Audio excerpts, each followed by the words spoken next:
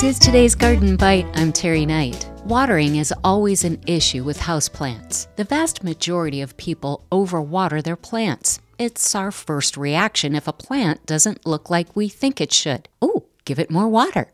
More times than not, that isn't the problem. Stick your finger into the soil about first knuckle deep. If it's dry, consider watering. But first check to see that is what the plant requires. Some, such as holiday cactus, can go dry halfway down the pot. Another issue is watering plants growing in soilless media, such as bark, think orchid, or plants with sensitive, fuzzy leaves like African violets that can be damaged by water spots. Saturating the soil keeps the plant well watered longer and reduces the chances of frequent overwatering. The University of Minnesota says set your plant in its pot in a plastic container and add enough water to cover the drainage holes about 1 inch. Let the plant sit for 20 minutes to an hour, less time for smaller plants, longer for larger plants. When the soil or bark is moist, remove the pot, allow it to drain well, and then set it back in its location.